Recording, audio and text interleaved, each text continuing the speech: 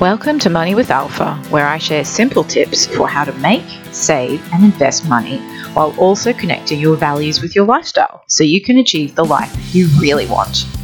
You will also hear interviews from real people as they share the ups and downs of their money journey.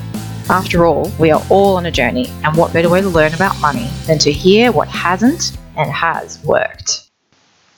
Hi, and welcome to today's episode, where I'll talk about how to achieve financial wellness.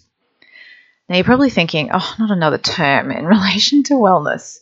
And to a certain extent, you're right. I mean, the concept of mental wellness and physical wellness are pretty well known. But what is perhaps less well known is the concept of financial wellness and what it actually means. And when you think of us as human beings, we're multifaceted. Myself, for example, I'm me, I'm a daughter, I'm a mother, I'm a wife, I'm a cousin, I'm a friend, and there's so many different aspects to our lives as well. There's the person we need to be in the workplace, even during work time and then outside work time if we socialise with our colleagues. There's the friend person that we are and that we want to be. There's the parents that we want to be and sometimes the one we need to be, depending on what our kids are up to. So there's so many different aspects to who we are. And to think that our lives can be sort of more one-dimensional is unrealistic, really.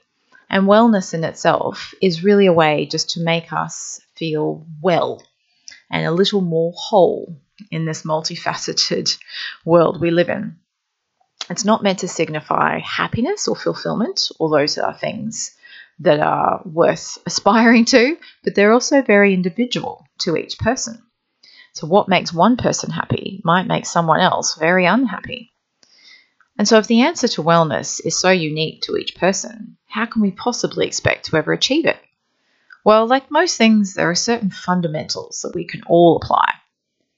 For instance, mental wellness is achieved when we eat well, sleep well, drink enough water, limit our alcohol consumption, and do the things that make us feel happy. Physical wellness has certain fundamentals as well.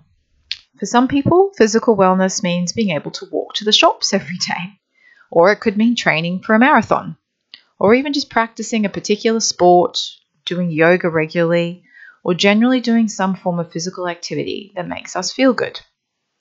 Keeping our bodies and minds strong is the basis of wellness, but what can override this incredibly quickly is financial stress.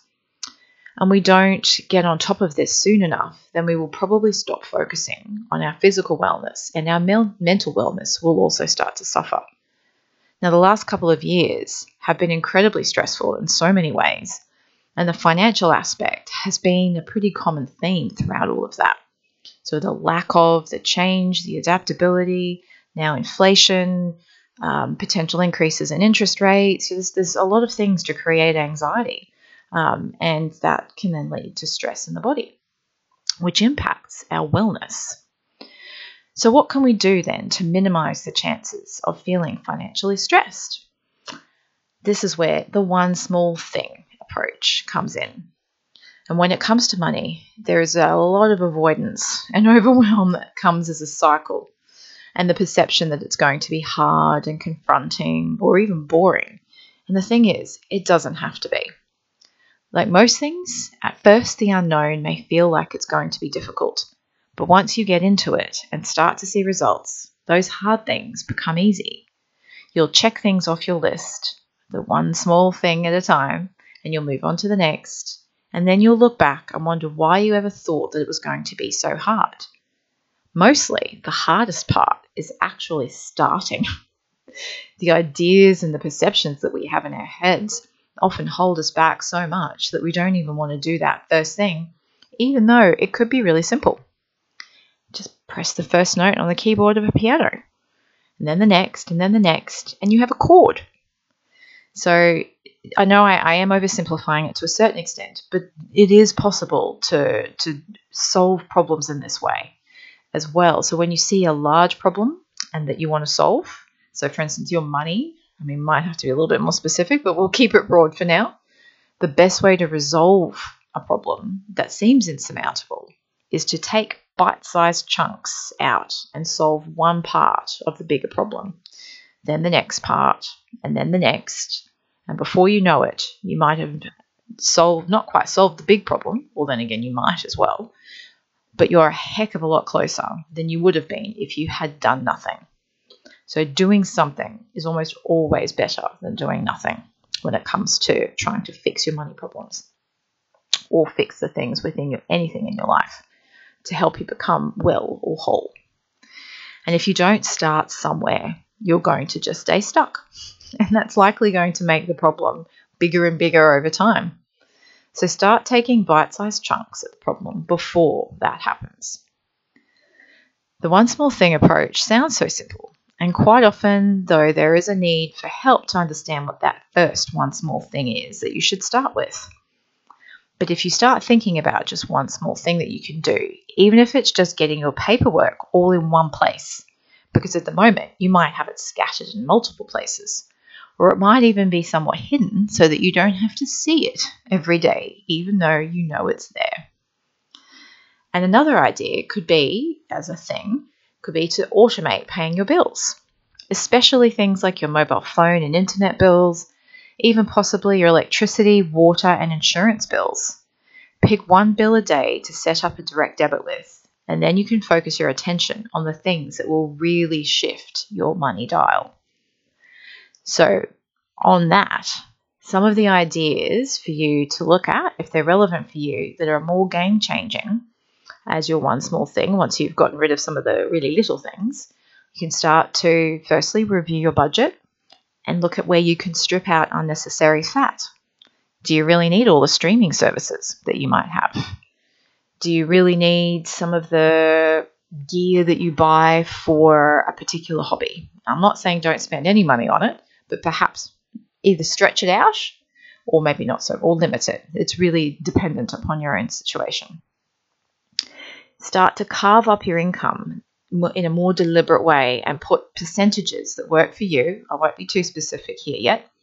And put them like a percentage for a rainy day, a certain percentage away for investing, put a certain percentage away for fun, because we do need a fun fund, and possibly also a percentage for your kids.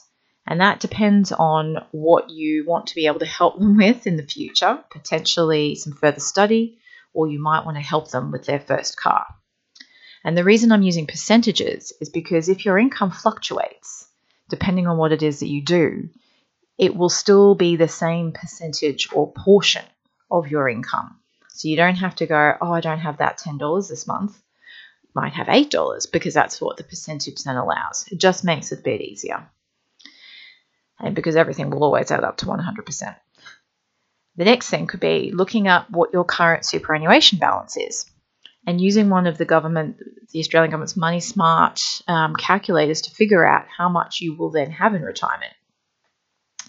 And you can use a different one of the Money Smart calculators to figure out how much superannuation you actually want to have in retirement, because there may be a gap between those two. And then once you have those two figures, you can figure out if there's a gap or a difference between what you will actually have at the current trajectory and what you want to have.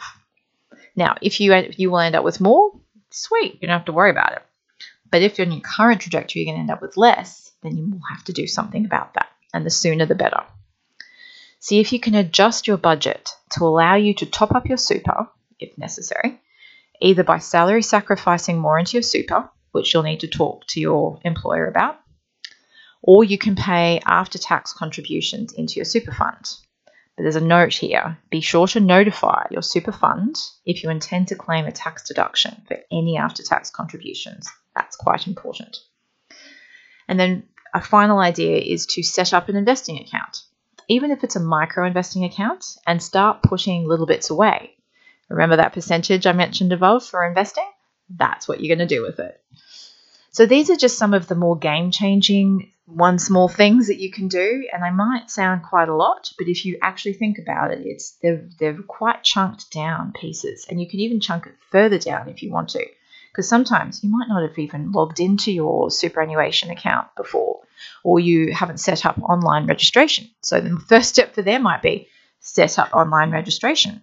I have the app on my phone, so I literally just click on the app, put in my PIN code, and bingo, there's my balance. But if you haven't done that, that might be your first step. So just figure out what works for you to achieve those, and you can chunk it down even further if necessary. So once again, wellness is about wholeness, and so there must be a balance between your mental, physical, and financial selves. Neglecting one for too long can cause you to feel unbalanced, which eventually leads to overwhelm, which leads to procrastination, which creates even more imbalance, then overwhelm, then procrastination, etc. You can see where this is going. The wonderful thing is you can start to do something to break this cycle today by doing one small thing. Now, you knew that was going. So remember, you are in charge of the decisions and choices that you make. So choose to do one small thing starting today.